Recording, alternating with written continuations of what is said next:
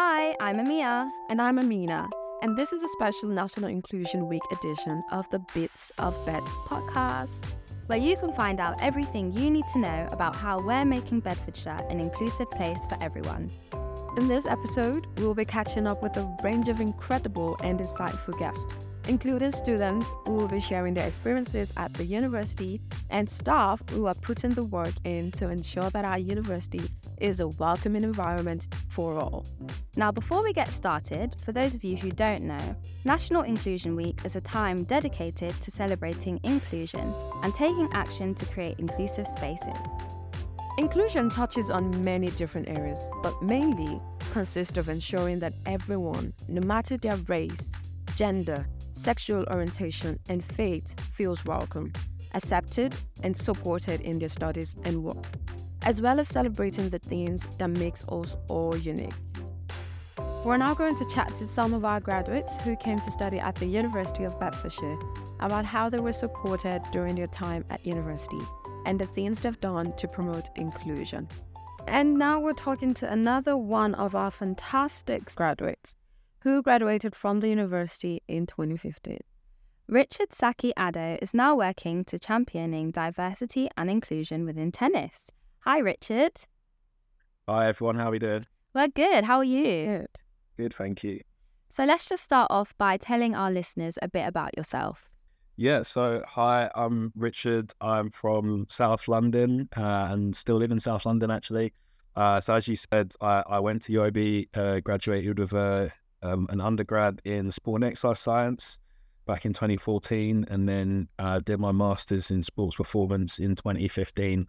And since then, I've gone on to work in international tennis. So I was working for the International Tennis Federation when I left university. So they are the worldwide governing body for tennis.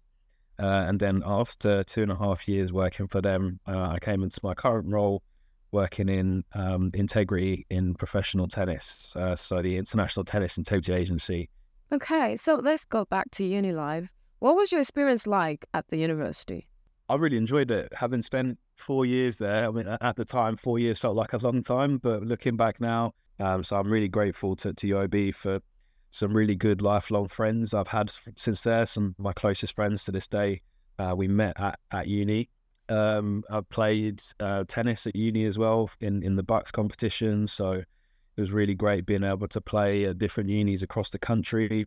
And then obviously what I learned from my course has served me well in my career so far, and I'm still applying some of the things learned from my course today, and then still really thankful to serve a really good relationship with the uni and some of the old lecturers in terms of trying to give back to uni where I can and trying to help advise some current students as they're on their journey, just with some things that work for me. And during your time here, did you feel included and supported? Yeah, I think I did. As I mentioned, the staff were really helpful in my experience. So that with UOB, particularly with the sports courses, we're a smaller campus up in Bedford. So I think that really served me well, because you don't feel like you're just part of a massive institution where you're kind of lost and no one knows who you are. I was able to develop some really good relationships with like a dissertation lecturers and some other lecturers that you have.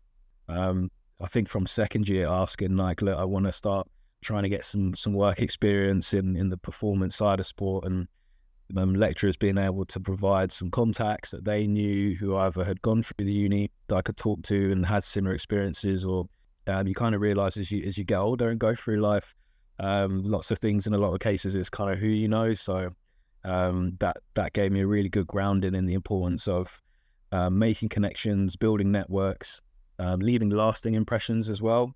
Some of the sort of professional relationships I developed whilst I was at uni, I still have to this day and I still use in my day-to-day work.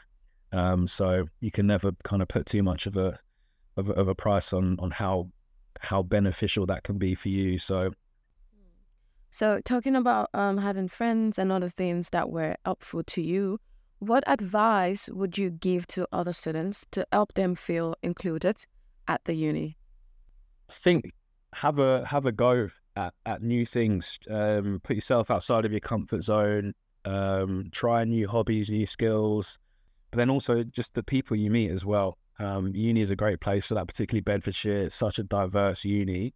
As I mentioned, some of my closest friends to this day are from uni, and kind of on paper, back in the day when we might not have kind of been in a part of the same social circles in school or anything like that, or, you know, have similar things and interests to make us be friends, but you kind of have shared experiences of either sharing lectures together or being on the same teams or just having mutual friends. So that's for me was a really big thing about kind of trying new things and putting yourself out there is the people that you can meet. You never know who can become a lifelong friend or a really good support for you to help you. So can you tell us how you're creating this inclusive spaces in tennis and what inspired the tennis blacklist? Yeah, so as I mentioned, this year I became the co-founder of the Tennis Blacklist. So we're essentially following the example of the Football Blacklist, which was set up in 2008, and the Rugby Blacklist as well, which launched earlier this year.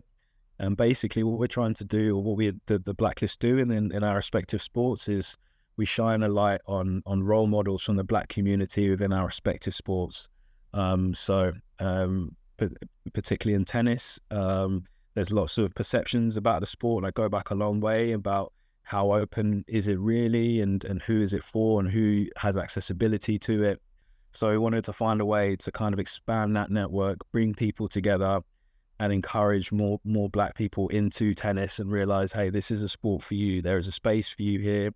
And as I say, kind of be able to encourage new people into the sport, to mentor new people who might need a bit of a leg up getting into the industry, and yeah, just make it a more open sport for our community.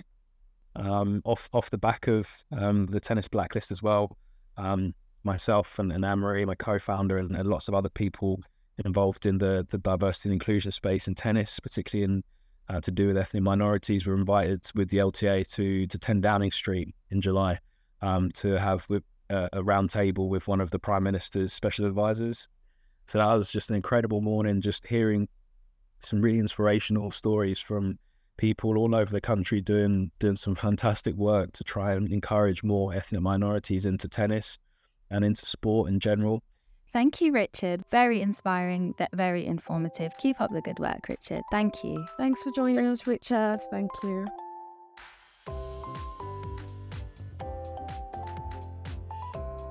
We're catching up with George Barnard, who only recently graduated from the university after studying football coaching. Hi, George. Hello, how are you? I'm good, thank you. How are you? Yeah, I'm very good, thank you. So just for some of our listeners, can you tell us a bit about yourself? So, like I said, my name's George. And like you also said, I've just graduated football coaching. I've got cerebral palsy, so I'm in a wheelchair mobility scooter. I've also got quite severe dyslexia.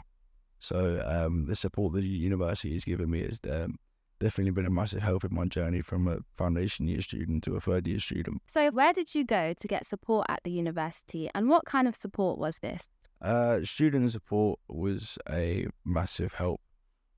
They were based at the Bedford campus, and they helped more than I could say, not just in terms of class support, but mentally I struggled a lot of my time there, and they were always there for a chat. So in terms of the major support networks, they were massive for me.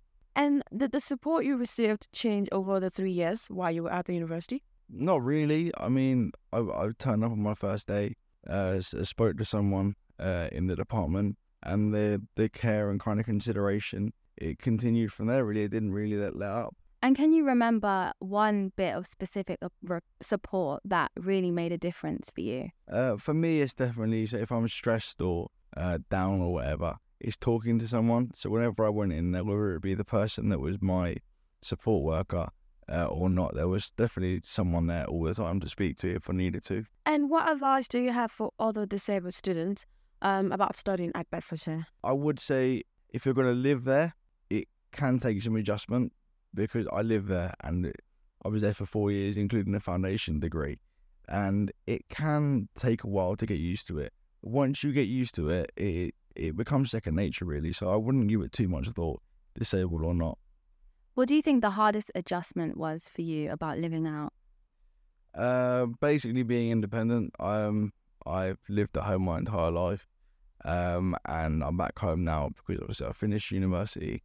And it's doing the little things. So it's going shopping, it's cleaning, it's tidying, it's cooking, it's those kind of things that I've never had to do before. And over time, they obviously improved. And by the end of it, I was quite happy and quite confident in living by myself.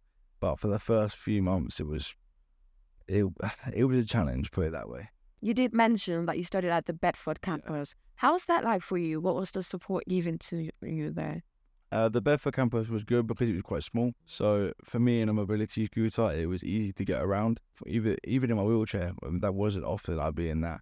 But even that, given time, I can get around anywhere. I've seen bigger university campuses and I've been there in my chair. And it was a challenge, to say the least.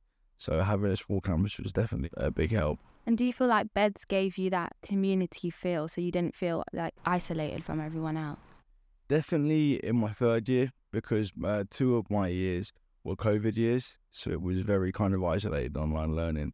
But I actually joined the football team as a coach in my third year to the reserves, and that gave me a sense of kind of, it was a group that you could call, not that I had no friends, but it gave you the ability to be part of something bigger than just academic stuff. And what other stuffs were you involved in? In terms of curricular stuff at the university, that was about it, because I'm very, very into my football. So it would literally be doing my own YouTube channel or podcast about football, and then going to games, record videos for my YouTube channel, and then it would be obviously studying and then coaching. So there wasn't a lot of spare time, put it that way. You obviously had a great time studying, right? No, Then having extracurricular activities to do. No, I did. I mean, I'm very happy when I'm busy. Not flat out busy, but when I've got the majority of my days taken up. If I'm left to my own devices for a while, it can get quite tough in my head. So the more busy I am, the better it feels. Well, we've definitely enjoyed having you. Thank you so much for your insight. Yeah, you've been very helpful, and it was lovely having a talk with you. Well, that's all we've got time for on today's special episode of the Bits of Bed podcast. We hope you found it informative and have learned a lot about the inclusive efforts we're making at the university. To discover more about National Inclusion Week at Beds, go online and visit beds.ac.uk, where you'll be able to find out more about our inclusion events on campus. Thanks for listening. A special shout out to our guests, producers, and the Radio Lab studios here at the University of Bedfordshire. For more useful content and insider information about studying with the University of Bedfordshire, take a listen to our other episodes of Bits of Beds, wherever you get your podcast. Bye!